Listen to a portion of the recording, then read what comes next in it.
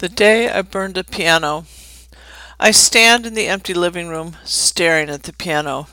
The gathering cold of autumn seeps into the unheated farmhouse, the temperature penetrating and raw. After my parents died, first my mother, then my father, I have sold both their suburban home and now this weekend getaway. I had asked Phil, the caretaker who lives at the end of the driveway, to get rid of all the furniture and housewares. I thought the job was done, but then he calls me about the piano. Nobody wants it. "What you want to do with it, missy?" asked Phil. "The closing is in a couple days, ain't it?" "Gotta get it out of here."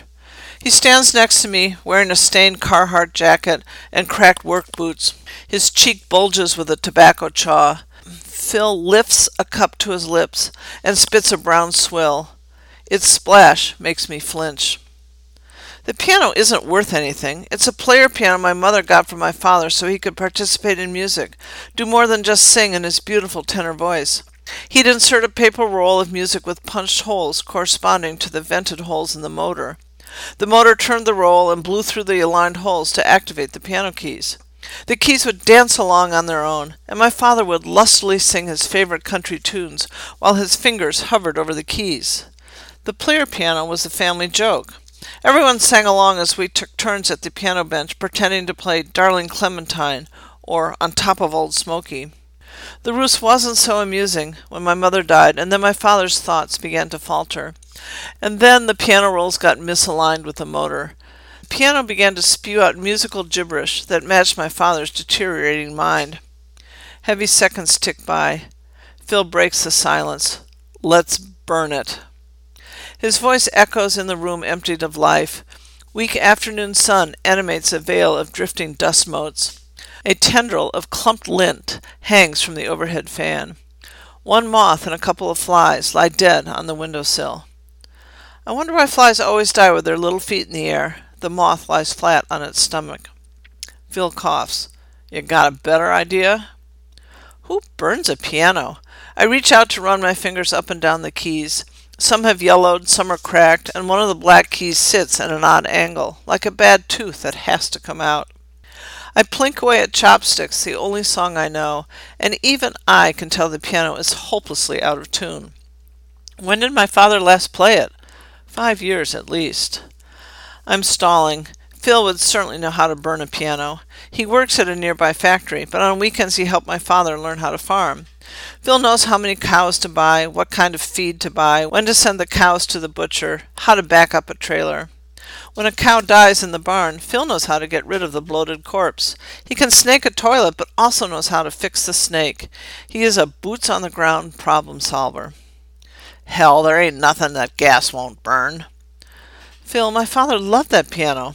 A couple of months ago, when I first started to clear out their possessions, I was an enthusiastic thrower. Old yearbooks, gone. School artwork, gone. Family photo albums, sent to my brother. The piano is the last item on my checklist. I thought I was ready to start fresh, but now, maybe not now." "I don't get you fancy folks. That piano don't work no more. It's a worthless piece of shit. What's your plan?" Phil is always one for the practical point. My father loved working with Phil, had grown to love his rough language, and in fact was proud that Phil let loose a string of expletives in his presence, a sign of acceptance. Something Phil never did with my parents' suburban friends, something he never did with me. When my father arrived on the weekend, Phil would hand him a list of chores. I remember my father wearing his trademark crisp khakis and cable-knit sweater, shoveling manure out of the barn while Phil supervised from the fence. "Ralph, put that shit over there!" He'd bark and then spit. After a career as a salesman with demanding clients, my father appreciated uncomplicated physical labor. After his life of physical labor, Phil relished his role as a supervisor. I stare at the piano, reliving memories of rollicking family sing-alongs alternating with the painful dissolution of an active mind. To salvage the first, I have to banish the second. Who burns a piano? Well, why not? I turn to Phil and nod agreement. Phil yanks the piano from the corner, not realizing it's plugged in. The cord whiplashes from the wall and hits him in the thigh. "Fuck!" he yells, and then turns to apologize. "Phil, just let her rip," I say. Phil waltzes the piano across the room. "Phil, be careful," I warn. "Don't scratch the floor." Ah, hell, that scratch was already there. Another one ain't gonna make any difference. Rug's gonna go there. Get those piano rolls. They'll be good kindling. I'll bring the truck around. Phil shimmies the piano through the kitchen door and then onto the ramp between the back steps and the truck bed. I help him push, close enough to smell him, but he smells earthy and good. Not what I expected. I gather up piano rolls as they fall off the top of the lurching piano and follow Phil's tire tracks across the newly frosted field, up the rise just beyond the barn. The setting sun splays orange and crimson over the horizon, bracketed by banks of cobalt clouds. I watch Phil wrestle with the piano, waiting to see if he needs any help. Back and forth, it is stuck on something at the lip of the truck. On the count of 3, he gives it a grunting, expletive-laden heave. The piano somersaults in the air, skids down the side of the hill, and rests perfectly, peaceful in the pasture. Phil reaches for the gas can. The angled sun hits the piano just right, gives it a burnished glimmer, as if it sits in the spotlight waiting for the concert pianist to walk on stage. I tiptoe down the hill and place the bench in front of the piano. Phil unscrews the gas can. I see my father walk from backstage, take his seat, flick his coattails, and settle into the bench. My mother beams from the front row. Phil's gas sloshes. "Phil, can you hold off for a minute?" Phil has started to swing the can. "What you want this thing for anyway? It's a fake piano, ain't it? A plug-in piano." "Phil, it's just that I got something better than a shit piano." Phil puts the can down and points to the barn. "See them stones there, down there at the base?" I have forgotten the foundation, my parents' prized project. They covered the cinder block with stones, different shapes and colors, some gray, some white, and shades in between, arranged like an interlocking jigsaw puzzle. "Your father did that. Your mother helped too. Dug up all them stones from the pasture, lugged them back over here. I might have helped them a little bit, taught them how to mix cement to glue them in place.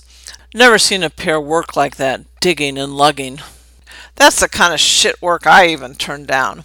Just to make the bottom of a barn look better? Thought it was a dumb project."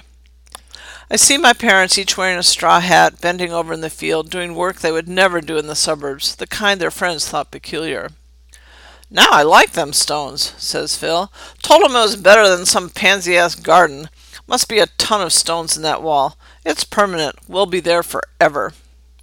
I nod at Phil, then raise my hand as he starts to swing the gas can again. I go down to the piano, open the bench, rustle around inside, and am pleased to find the roll for Tennessee Waltz. When my father played the song, he would sing the first verse at the piano, and then spring up to waltz with my mother. One time a dance party erupted. I danced with Phil, awkwardly. He put up his hand to guide me, and I felt his rough, corrugated hands. When I danced with my father, his suburban hands felt just as calloused. One fingernail was missing. I tuck the roll of music into my purse and pat its side. "Phil, I'm ready. Let's put on a fucking good show." We smile at each other as Phil hands me a gas can. He sees me looking at 2 plastic chairs sitting at the top of the rise. Yeah, the wife thinks I'm some sort of pyrotechnomaniac, but hell, she likes a good fire. Tried to burn those mattresses that you wanted me to get rid of, but then it started raining, so it wasn't much of a show. Let's get this piano burning, put up a hell of a blaze, and it'll finish off all the other stuff. Whatever don't burn, I'll bury with a backhoe. I help Phil stuff music rolls inside the piano. I unspool some and wrap the perforated music around the legs of the bench, around the music stand, and then around the whole piano. I want a good blaze. I jab some of the rolls under the piano and arrange them in pyramids at the base. I find the roll for Red River Valley, another favorite, and add it to my purse. Phil works alongside me, drenching the piano. The smell of gas is overwhelming, and I look up to brush back a strand of hair. The setting sun is reflected in the windows of the house. The dank, dismal house glows golden. Phil's wife arrives, carrying another bucket so we'd all have a place to sit. Phil works quickly around the piano, flicking matches toward the gas-drenched paper. The fire leaps upward. Phil holds his wife's hands, and I see his foot nestled against hers. Sparks blossom into the air and gently flow down like a fountain. Phil flicks one out of my hair. We move our buckets back from the edge. I stretch my hands to the fire's spreading warmth. A plume of black smoke rises from the side. "Phil, the keys are covered with some sort of plastic. Lots of felt in there, too. Don't know how that'll burn." "More gas. Mother, did you bring them milk cartons?" He turns to me.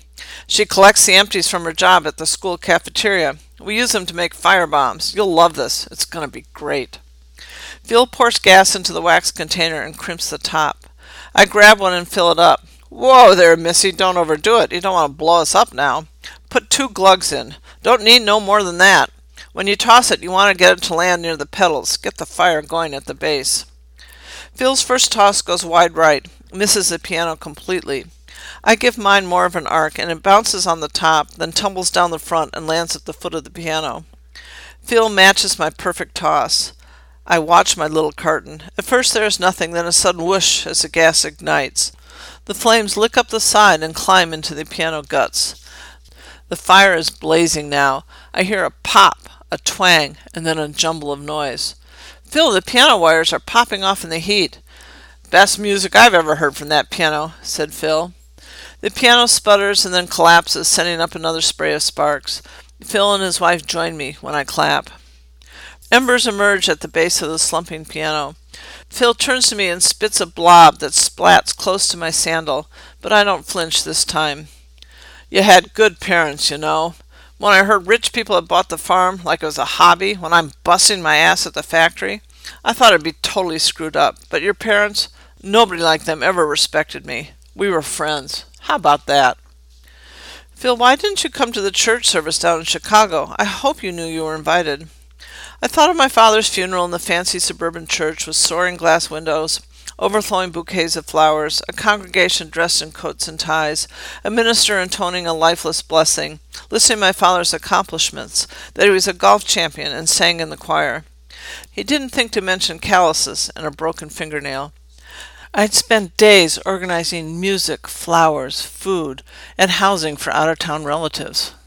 Everyone said the same thing, that it was beautiful, and that I was a good daughter. Ah, hell, the wife and I, we're not churchgoers. Besides, I don't own a suit. He pulls a flask from his jacket. Your father gave me this fancy scotch in this fancy flask. I never drank this shit before. I only ever drink beer. I've been saving it for a special occasion. Now seems about right time. Let's drink him a toast. Yes, we were friends. He tosses back a gulp and passes the flask to me. I want to wipe the lip of it, get rid of any residue of his chaw, but I tilt my head back. The burn in my throat is both raw and comforting. I pass the flask to his wife. Together we say, to Ralph and Fanny. The sun sets, the fire sets, and the chill sets in. We pick up our buckets and walk back to the empty house.